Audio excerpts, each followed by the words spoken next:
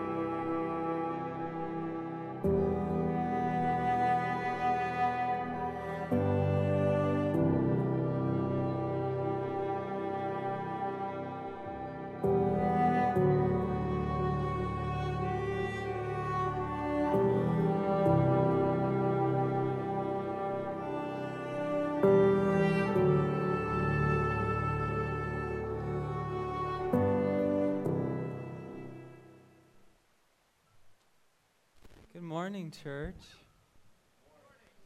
Hope all the people out there want to come in and worship with us today. How are we all doing? Good. We're all excited to be here, I'm sure. So to start off our service here, I just want to read straight from the Word. And we're going to be referencing this scripture both in communion and later in the message.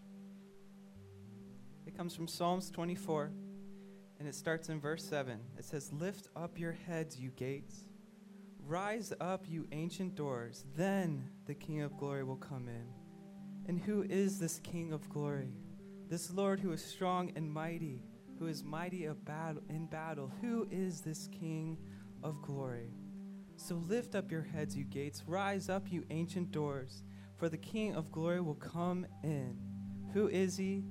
He's the Lord of armies. He is the King of glory. He is Jesus, our Savior." And at first I was confused at this passage because what is this gate? Lift up your heads, you gates. Rise up, you ancient doors. And what David is saying here, he's saying that we are the gates. We are these doors, and we need to open ourselves up for him, for Jesus to come into our life, for everything belongs to him. I think of scriptures like Revelation 3, verse 20. And remember, we are the gates. We are these doors. And Jesus is saying this. He says, "I, Jesus, look at me. See, I am standing at your door and I am knocking. And if anyone hears my voice and opens up their door, I will come in." Who believes that? That he will come in when we open ourselves up, when we open our doors. So just as the passage says, rise up, lift up ourselves, and let's come and open ourselves up to worship him today. So will you rise up with me and let's worship?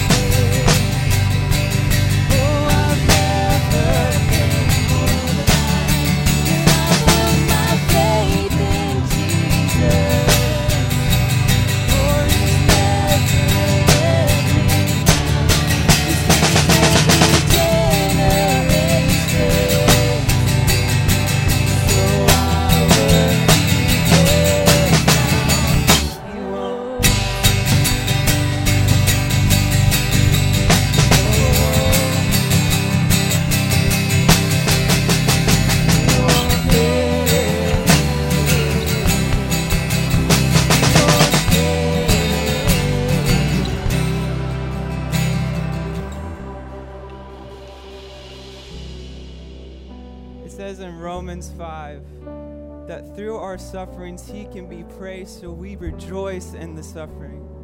Rain came, wind blew, but my house was built on you. For I'm safe with you, and I'm gonna make it through.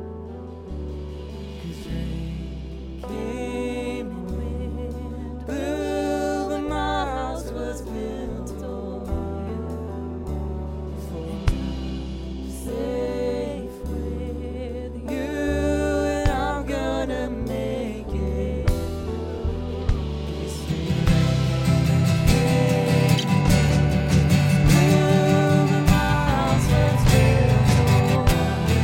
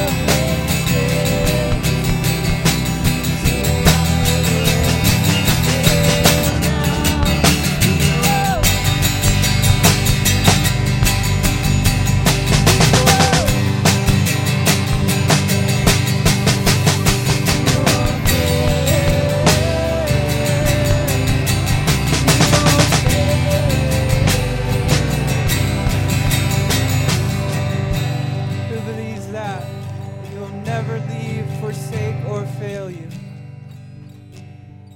Church, you can have a seat.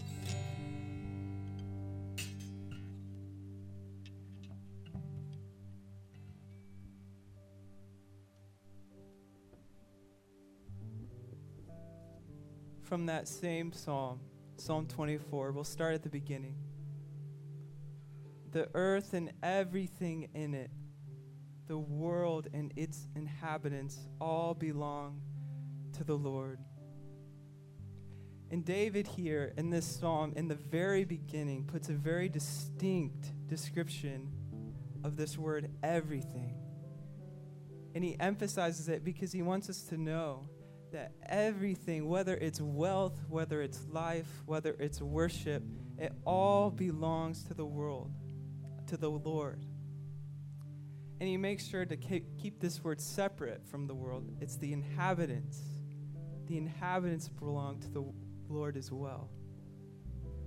And he does that to make sure that when you read that, you know that you who lives in this world in which belongs to the Lord, you belong to him. Remember, you are the gate, and we are to open ourselves up so that we can receive and be with the Lord. For he laid his foundations on the seas, and he established it on the rivers. And this is just a fancy way to say you belong to the Lord because he created you.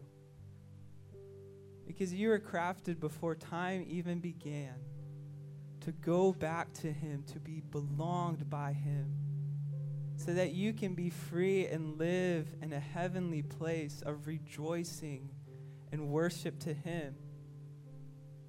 But who is worthy among us? It says in the next verse, who is worthy to ascend to the mountain of the Lord? Who is worthy to stand in the holy place? Who is worthy? Who has a clean hand and a pure heart? Who has not appealed to what is false? Who has not sworn deceitfully? Who? Church, I'll be honest, I sinned multiple times this week. I don't have a clean heart. I don't have a pure heart. So how am I to belong to the Lord? I think of Isaiah 6 when God gives Isaiah a revelation and he's in the throne room of God. And Isaiah just screams out to the Lord as he's in his presence, and he says, God, who am I, a man of unclean lips, who lives among a people of unclean lips, to be in your presence right now? In church, when Jesus ascended back to heaven, he gave us this thing called the Holy Spirit, which is God's presence among us. And we are literally in that presence right now. So who are we to be worthy enough to be in the presence of the Holy Spirit right now? It says those who have clean lips, who has pure hearts. But how are we to have that even though we sin every single day? I think of Romans 5. Church, this is gospel. Therefore, since we have been declared righteous by faith, we have a peace with God through our Lord Jesus Christ. We have obtained access through him by faith into this grace in which we stand, and we rejoice in the hope and the glory of God. And this hope will not disappoint us, for God's love has been poured out in our hearts through his Holy Spirit who is given to us. Church, you are worthy to be in the presence of the Holy Spirit because the Holy Spirit saved your life. The Holy Spirit has given you grace so that you can be pure, so that you can enter into the gates of heaven. Let's go back to Revelation chapter 3. The next verse, we talked about verse 20, that Jesus is waiting. He's knocking at the door. Verse 21, to the one who conquers, I will give him the right to sit with me at my throne. Church, none of us are worthy to be in the presence of God, but through Jesus and our faith in Jesus Christ alone, we are worthy to sit with him at the right hand of the throne of God. Isn't that crazy? Church, that is gospel. And this time of communion we take together is an opportunity for us to reflect and rejoice in the fact that he gave his life for us, that he came knocking at our door, that we as gates, broken gates, are able to open up and receive him, for he is knocking and waiting for you. So church, take this opportunity, this time, to look at the bread, the cracker, and the juice, and remember that Jesus sacrificed himself so that you have an opportunity to sit at the throne of our God, to sit here in his presence and to be pure. For he has redeemed and reconciled you all. You may take communion.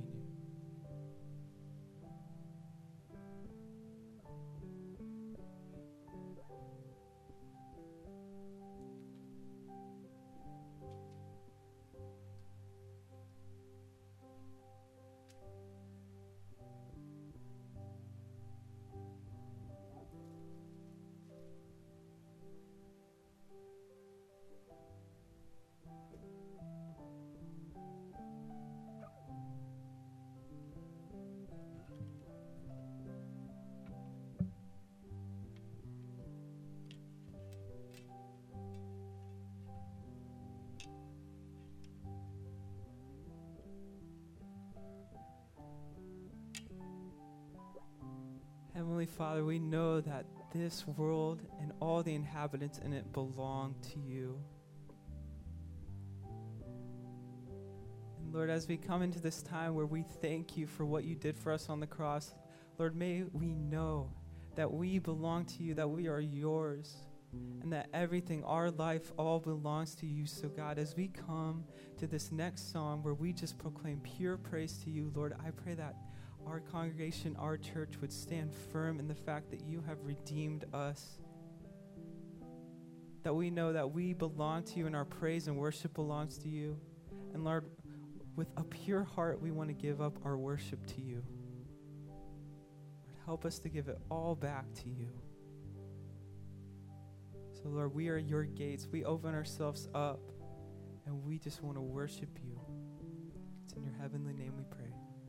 Amen. Church, would you stand with me as we proclaim God's grace, his mercy, his love, that everything belongs to him.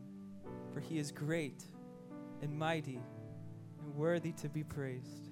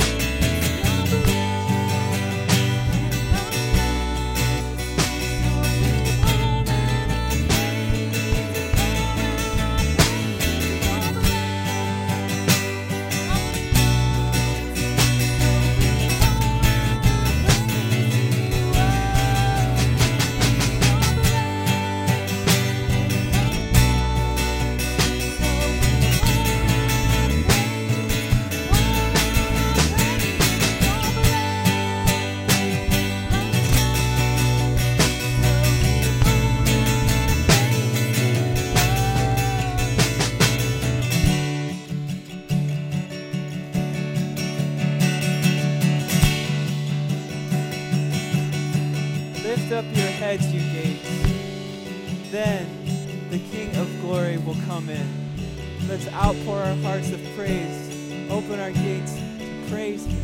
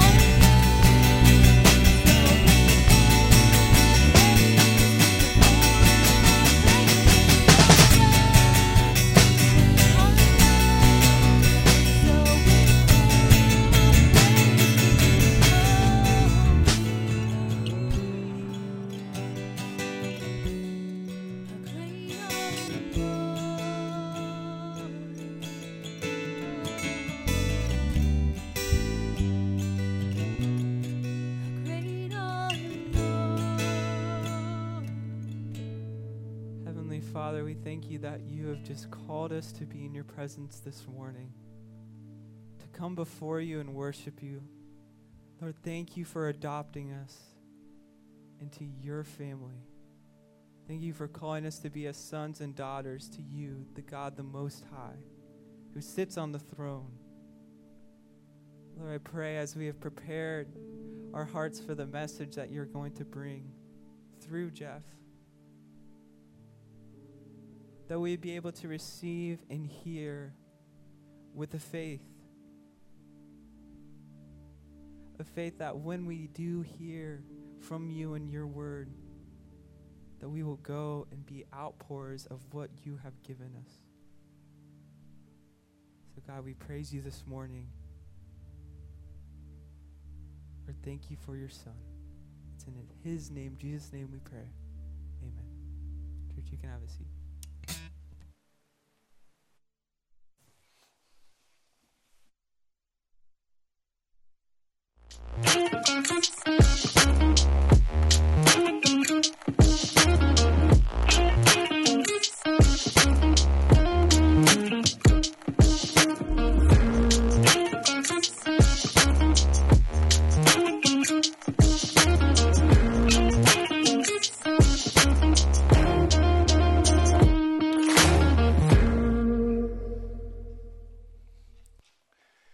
We had an amazing weekend, or last few days at the Ice Festival. Anybody go to the Ice Festival? All right. How many volunteered? Raise your hand if you were there. Thank you so much. We've got about that much more chapstick left. We passed out chapstick, over 3,000 of them with our church location and information on it. Passed out over 600 bags of dog biscuits, believe it or not. That's over 1,000 dog biscuits to people. It's basically an Ice Festival dog show, if you've ever been there. It is crazy, but thank you to all those who were there. This afternoon, we're going to cut the shift short at 2 o'clock because the ice is now... 50 degrees doesn't do good for ice. Plus, we don't have any more chapstick left. So thank you for doing that. I got next week, I want to give you a highlight before we get there. We will celebrate our 1-year anniversary in this building. Awesome. We're going to have cake in the lobby, balloons, and it will be a day where you will get an invitation to get involved and to jump in all of our areas of ministry here at Northside Medina. So I am thrilled about it. You got a chance today to go back to a little room and give one word of what this place, church, means to you. And you will be on the screen next week. Isn't that cool? So go back there, think about your one word, and Brad's back in the back room after the service. I got great news about today. We get to talk about money. How about that? You're thinking when you're driving here today, I'm so thankful I get to bring my neighbor today. I've got a guest with me today. Man, I hope they talk about money. Well, you got your wish. We don't talk about it often, but it's essential that we do. Now, I don't know why so many have a hard time with it. In fact, if you are fighting the urge to squirm a little bit right now, I'm going to give you a chance to go ahead and squirm. Get it out of your system, that defensive mechanism that sometimes raises up when even the topic is mentioned. I don't know what it is about the subject that makes us so uncomfortable when we talk about money in church, because we talk about it everywhere else. We read books on it, listen to podcasts on it. How many in your business world, at your workplace, do you guys ever talk about money? Oh yeah, all the time. And so why is it that we're so uncomfortable with it when we come to church? Well, I think the reason is a fundamental one. It's a basic misunderstanding of the Christian faith. I want you to imagine your life as a dresser with a lot of drawers in it. In that dresser, there's a relationship drawer, there's a work drawer, there's a fun drawer, there's a money drawer, there's a faith drawer. Think about your life represented by that chest of drawers. We're okay coming to church and the pastor opens up the relationship drawer. Go ahead, dig and rummage through there a little bit if you want to. We're even okay if pastor digs up the work drawer. Sure, talk about work, rumble around in there. But when it gets to the money drawer, the pastor's fingers get slammed, right? Anywhere, any drawer but that drawer. That's a totally different category and area of my life. And here's what we got to understand. The moment we start categorizing our faith in those sections, it's no longer the Christian faith. Because at the foundation and the core of the Christian faith is the lordship of Jesus Christ.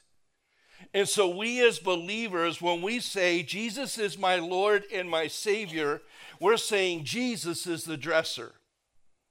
Follow me? Not all these different drawers and areas. Jesus is the dresser. In other words, there's not a drawer for my faith. My faith is the dresser. And when my faith becomes my life, then all of a sudden we have surrendered to the lordship of Jesus Christ. He truly is our Savior, and everything in my life is under his authority, no matter what area it is. And if you study through the Gospels, you'll find what Jesus loved. He loved opening up the drawer of money. He loved it, and he was always doing it. In 16 of his 38 parables, he opened up the drawer of money. He dealt with money. If you trace through the New Testament and you compare the money verses to the prayer verses, there are 5 times as many verses on money as there are about prayer. Why? Why? Why is there so much focus from Jesus on money in the Bible? Well, it's because money tells the story of our hearts. Money tells the story of our hearts. Money is what's often portrayed as God's chief competitor. It's what can take our hearts away from him. How many of you heard the expression, follow the money? You heard that? Follow the money. You follow the money trail, you'll find the answer to what you're looking for. Money literally tells the story of who and what we love most in our life. So if I want to know who you love, if I want to know what's most important to you in your life, all I got to do is follow the money. Follow the money. That's how I will know what you love the most. By how you spend your money, it will tell me the story of your heart. Jesus explained it this way in Matthew 6:21. He said, where your treasure is, there your heart will be what? Also. Where your money goes, there goes your heart. And so if I want to know, again, what you love and what's most important to you, all I got to do is get a couple months of your expenditures. It won't take me very long to say, okay, this is what you love most. This is what you love least. All I have to do is look at how you look at how I handle money. It will tell us the story of our hearts and truly who is the Lord of our life. On down in Matthew 6:24, Jesus says, no one can serve 2 masters. You either hate one and love the other, or you'll be devoted to one and despise the other. You cannot serve both God and what? Money. And so money again consistently is portrayed as God's chief competition. I want to give you a few clues that might help you kind of evaluate where you are this morning, that your money may be competing with your love for God. Here's clue number 1. You think your money belongs to you. You think your money is your money. And we need to start and address a basic theology, and that is something I think we don't think about very much, is that everything belongs to God. Everything. If we begin to understand that everything belongs to God, then the subject of money becomes a whole lot more clear. But if I think my money is my money, then it starts to compete with God. David wrote in Psalms 24:1, "The earth is the Lord's and everything in it." So it begins with the issue of ownership. Do I think that my money is actually my money, or do you think that your money is actually your money, or do you fully understand everything belongs to God? One of the ways a person can get confused on this is when we don't want anybody to tell us how to spend our money. We don't want anyone else to handle our money because it's whose? It's mine. Don't you touch it. Don't touch my money. Right? But if you have a job, how many of you have a job?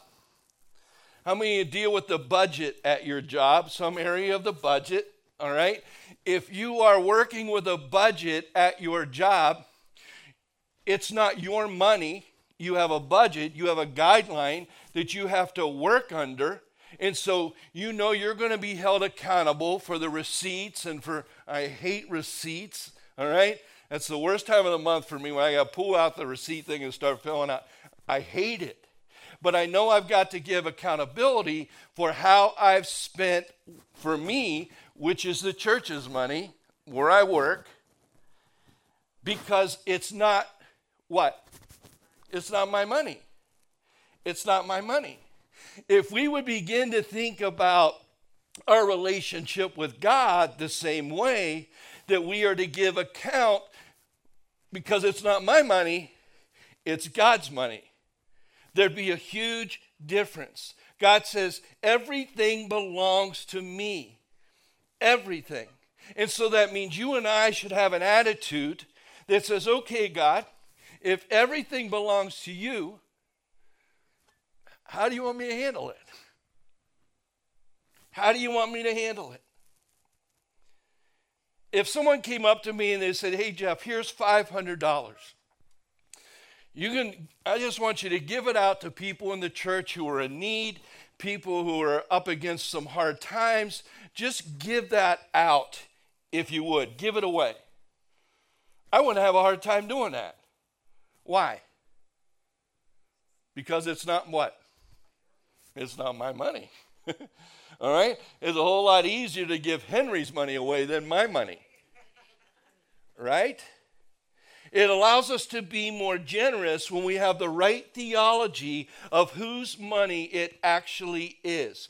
Clue number 2, that my money is competing with God, is giving is what you do with the leftovers. Giving is what you do with the leftovers. It's not that we're not giving, it's just that we're giving what we have left over. And so there's like $20 in your pocket, in your wallet, in your purse, and you're here on a Sunday and think, oh, I got this left over, I'll give that. That's another warning that money is more important than God. Jesus teaches us this about giving. It all goes all the way back to Cain and Abel, where Abel gave God his first and best of the flocks. Cain collected all that was left over in the field and then gave it to God. Even before the law was established, God put a principle in place to his people, to you and me, and that principle was called a tithe. How many of you have ever heard of that? Raise your hand higher. All right, all of us. That's 10% of our income, which is God's money, we're to give back to him. And if everything belongs to God, it seems pretty reasonable, seems pretty fair. Let me take it a little bit further. Let's say you've got a wealthy uncle and an investment comes up and he signs that investment over to you. And that investment is that you will receive from your uncle $10,000 a month. That's $120,000 a year. That's a lot of money. $10,000 a month. But your uncle says, okay, I'm going to give you this $10,000 a month. All I ask is that you give me 1,000 of it back so I can use it for other purposes. That's all I ask. How many would sign up for that? Yeah, well, of course, right? That's crazy. You're going to give me $10,000 and all I got to do is give you $1,000 back? Easy to do because it's all his in the first place.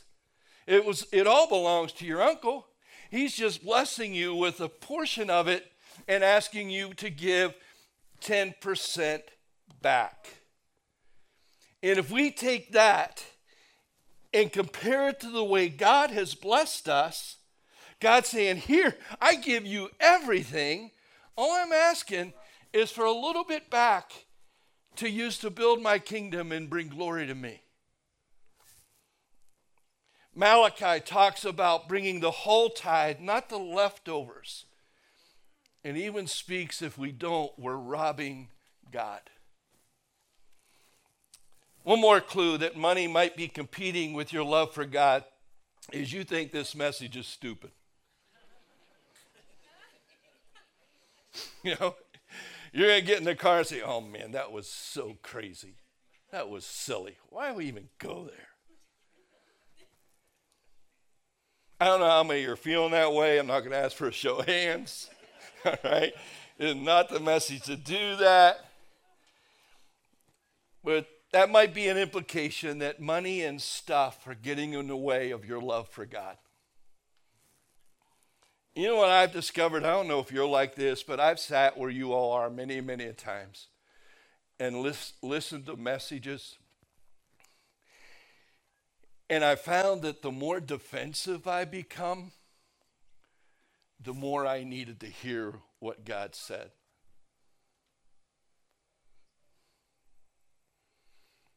I know it's tough to hear things sometimes that we get defensive about, but there's a good chance, no matter what area it is, that it's being directed towards an area that we need to pray about, and we need to ask God's Holy Spirit to move in that area in our life to make us more like Jesus. Where we say, okay, God, show me what you want. Teach me. Teach me. I think we would be wise in a lot of areas in our life to take the words of Jesus and become like little children. I think there are a lot of areas in our life that we can learn a lot from our kids. And I really believe this is one of those. Years ago, and I can recall messages and I can recall things that have happened in messages and audience reaction over the years. Someone brought up to me this morning, they came up and they said, hey, I don't know if you remember this, but 6 years ago you preached a message. And this is the anniversary date of losing my good friend that committed suicide. And her nickname was Heather Feather. And you were preaching that day, and I opened up, and I got to the outline, and you had given us all feathers. And you walked up the aisle, and as you do, you're greeting everybody, and you saw that I was sitting there sobbing and asked me what was going on, and I shared with you what was happening. And when they shared that story with me and they showed me a picture and the feather attached to it this morning, that same feather, I got chills. So I can recall things that have happened, especially when little things perk my memory. But it was years ago, I was preaching, and I was talking about being kind, and I asked for responses, and the answer was be kind. You know, as I always ask questions to get you guys to stay awake, all right? I asked a question, and this little boy is 5 years old, sitting down towards the front. He shouted out, "Be kind." And the whole crowd erupted in applause. And then later, that afternoon, I received an email from his mom, and I still had this in my files. It says this: "Pastor Jeff, after worship today, I thought you'd enjoy knowing that Colton received dollars from all the people after his response about being kind." Everybody started giving him dollar bills. I asked him if his dollars were still in his pocket. He said no, he gave them all during the offering time in Sunday school so that Markson and Gracie, those are two of the kids that our children's ministry supported, so that they could have the same things he does. I'm not sharing this with you to say, hey, look at my kid, even though he makes us so proud, but instead I share to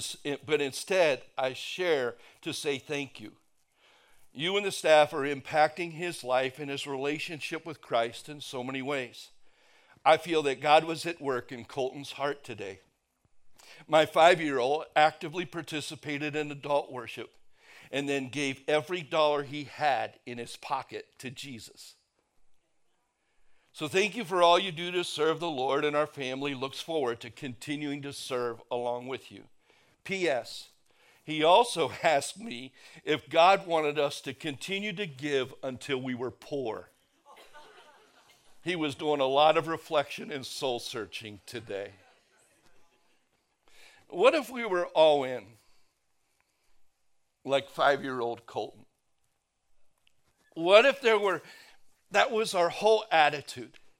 And I know there are people in this room right now who are totally sold out to the Lordship of Jesus Christ. And they would tell you when they finally went over the edge and declared everything to be God's, that's when true life really started. But there are also people who unfortunately try to live with one foot towards the Lordship of Jesus Christ and the other foot going towards their own direction. And that's a miserable, miserable way to live. You don't really find joy there. But they're afraid to follow Jesus and be all in. Maybe not necessarily in the area of giving. Maybe it's in another area of their life, because they're afraid of the cost. They think if I go all in, it's just going to cost me too much. And so there are many, many people, believers, who spend their life on the fence. And there's no more miserable place to be. At the end of Jesus' ministry in Matthew 25, Jesus talks about money again. This time, he gives us kind of a short parable with a lengthy explanation. I want you to listen to Jesus' teaching here as Henry makes his way to the stage. He's going to read it for us. The context of Jesus' teaching here is on Judgment Day, when we will stand before God. Listen to these verses. Matthew 25, verses 34 through 45. Then the king will say to those on his right, "Come, you who are blessed by my Father. Take your inheritance, the kingdom prepared for you since the creation of the world.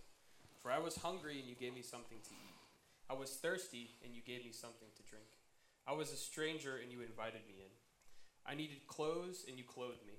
I was sick, and you looked after me. I was in prison, and you came to visit me."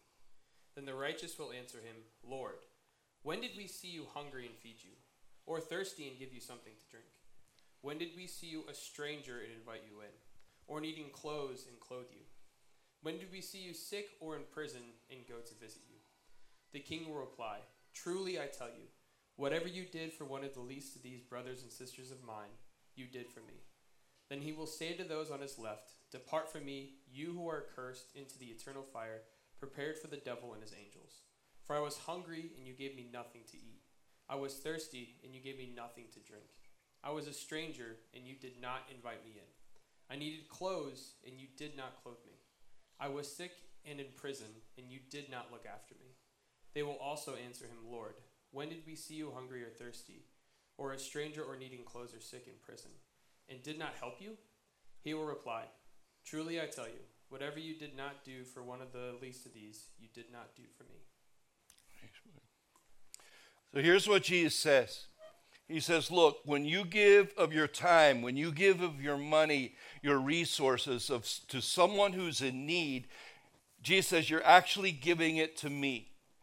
Literally showing love to Jesus by showing love to the people around us who are in need. He mentions the hungry, and depending on your research, about 1 out of every 7 people in the world don't have enough food to eat. 1 out of every 7. About 9 million people die every year from hunger-related problems. He mentions the thirsty. Imagine walking for hours just to get water for your family. And I've witnessed this in the Dominican Republic and Haiti and Thailand. And when they finally get their water, it's usually filled with parasites, bacteria. That's a reality for about 1.2 billion people on our planet.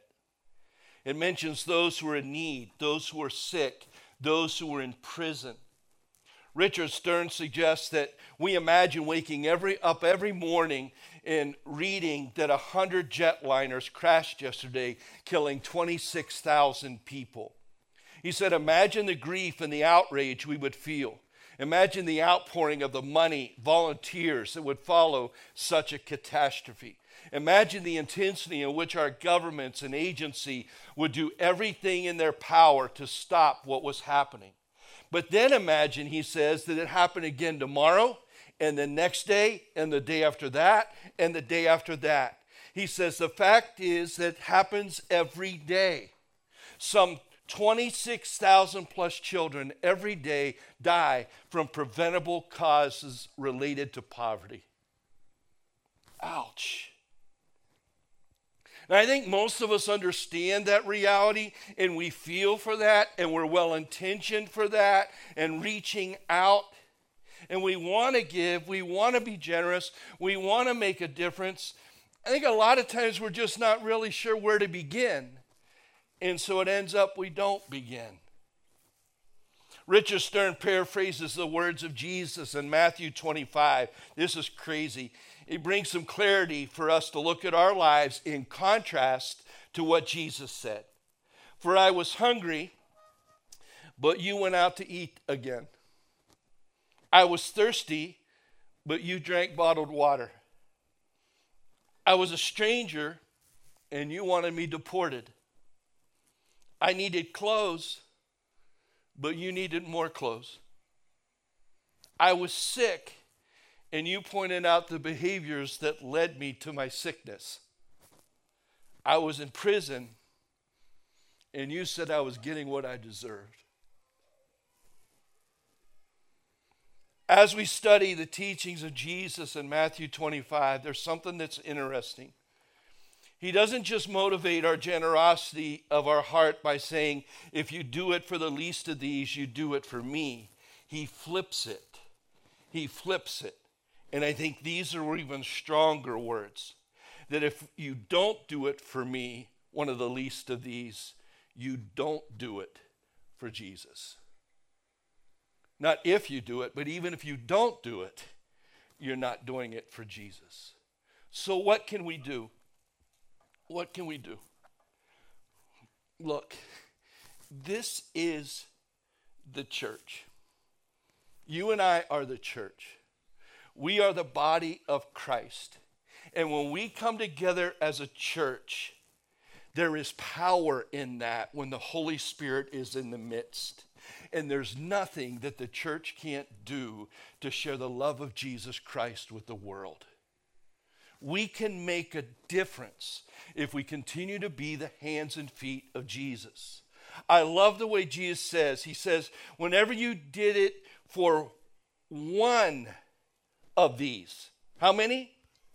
One. He's not talking about 3,000. He's not talking about 10. One. If you just do it for one, we may not be able to help everyone in Medina County. We may not be able to help everyone in Medina or Brunswick or the surrounding areas close to us. But we as a church, when we come together and we truly give our hearts and we truly serve, it's amazing what God can do for one. And I love being part of a church that is committed to this. That's the beauty of the church, that we come together, we show the love of Christ to the world around us, and then we watch God's Spirit move.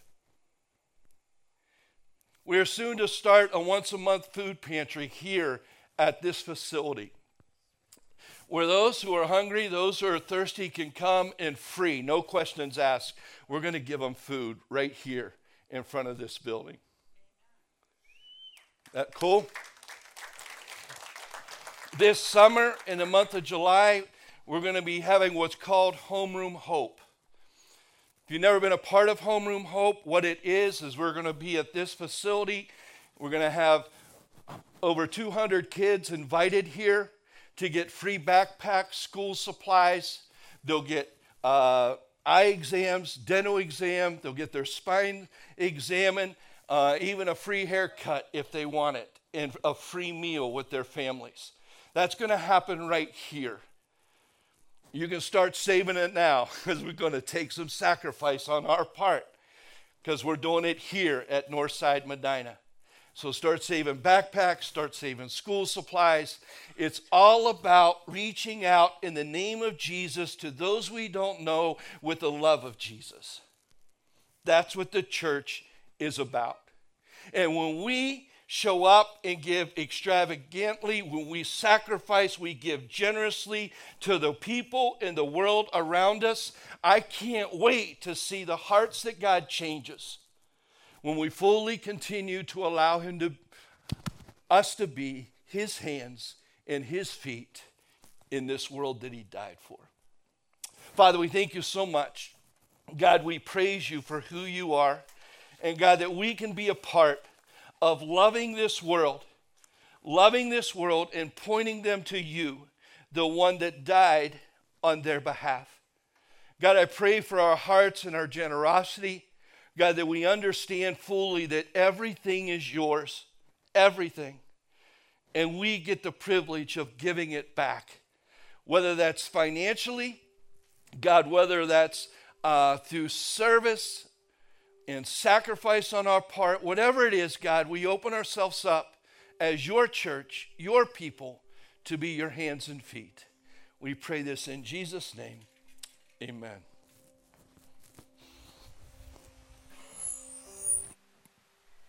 Today we're going to pass baskets for our offering as part of our worship service because that's what offering is. It's worship. And whether you give here usually or online, we're all giving back to a God who's graciously given us so very much. And he asks us to do it with joy. So let's reflect on that today as we worship, as we give. The baskets are on your right, all the way at the end. If you could pass them down the aisle to the left, across the aisleway, and that would be great. And just stand with us to worship when you're done.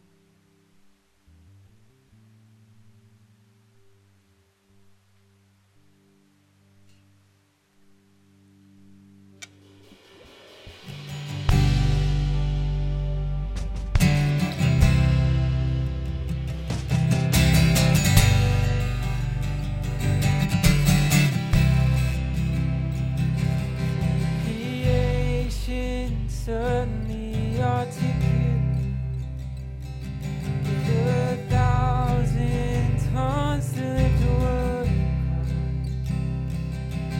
from north to south and east to west. Let Christ be magnified.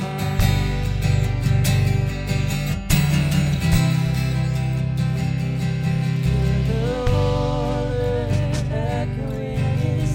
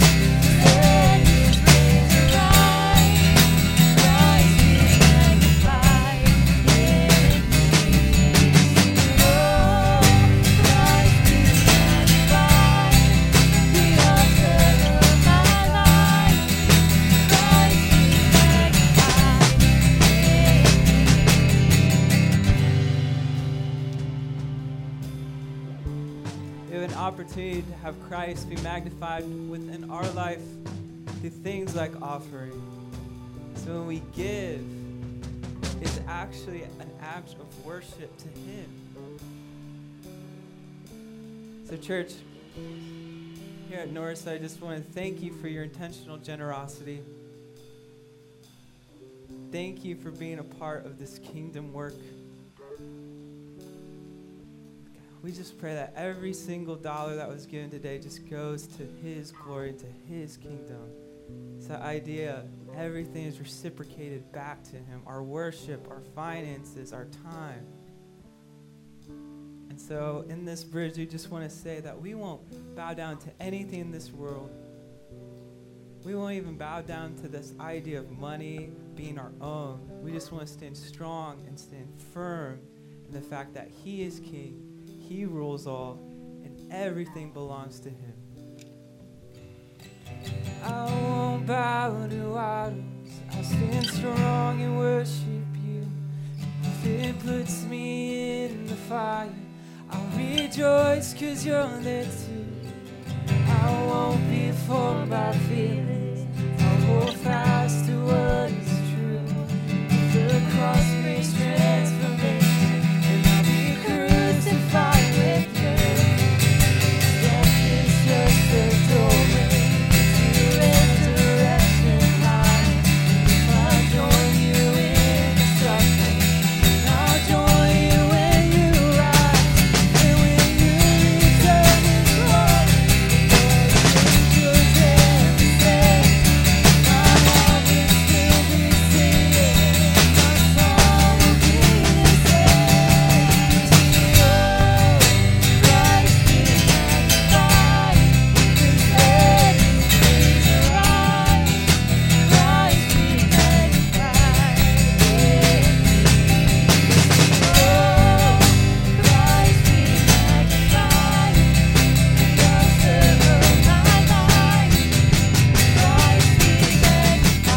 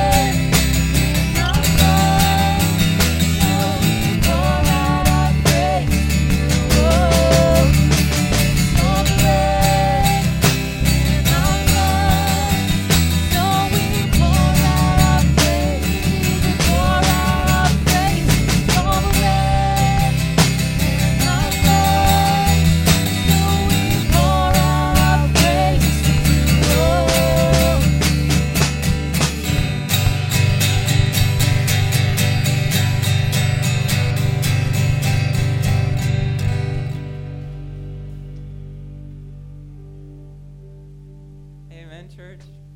That's all I can say sometimes. Thank you for coming. We hope that you feel blessed.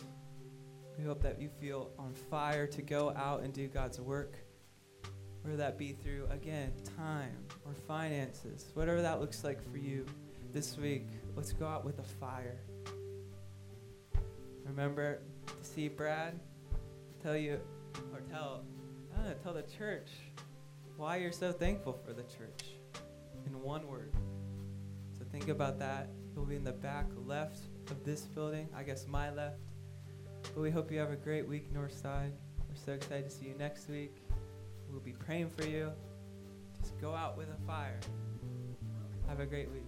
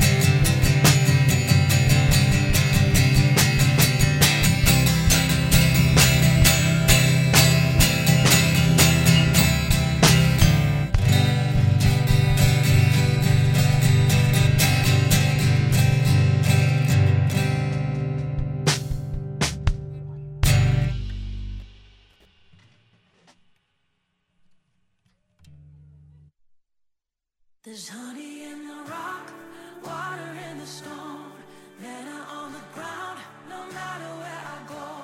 I don't need to worry now that I know everything I need you got. There's honey in the rock.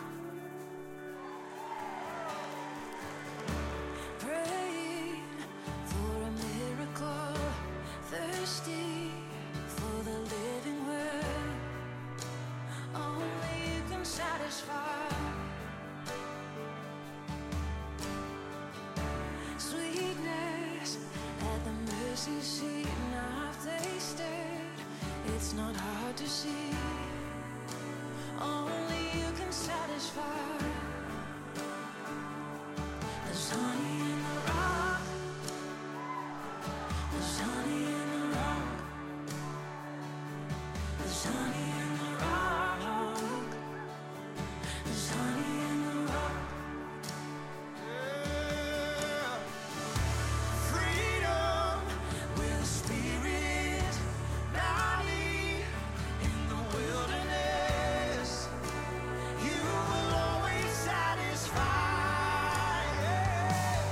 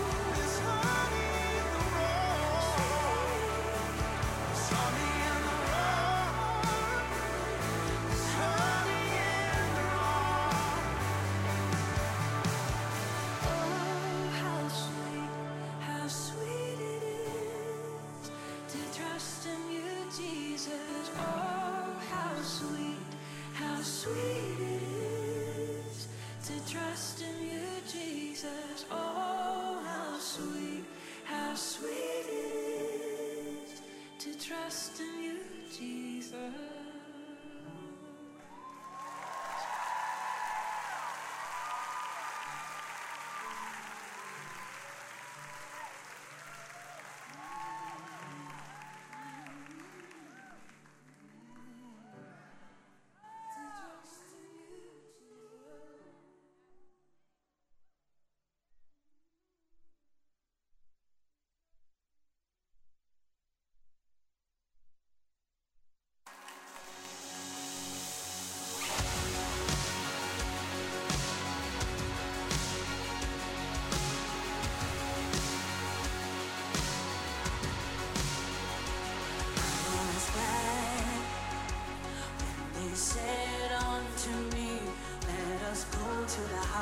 Go to the house of the Lord right now.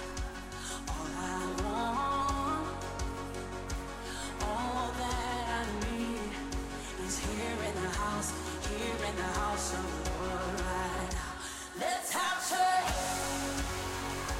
Let's join the heavenly sound. There's nothing like your presence when the praise breaks out. Let's have church. Let's tear the roof off of this house, 'cause anything can happen when the praise breaks out. Let's have church. Whoa, whoa, whoa. There is freedom, there is fullness of joy when we worship the name of the Lord right now. We got Jesus. He's everything and more. So let's worship the name of the Lord right now. Let's have church. Let's join the heavenly sound. There's nothing like your presence when the praise breaks out. Let's have church.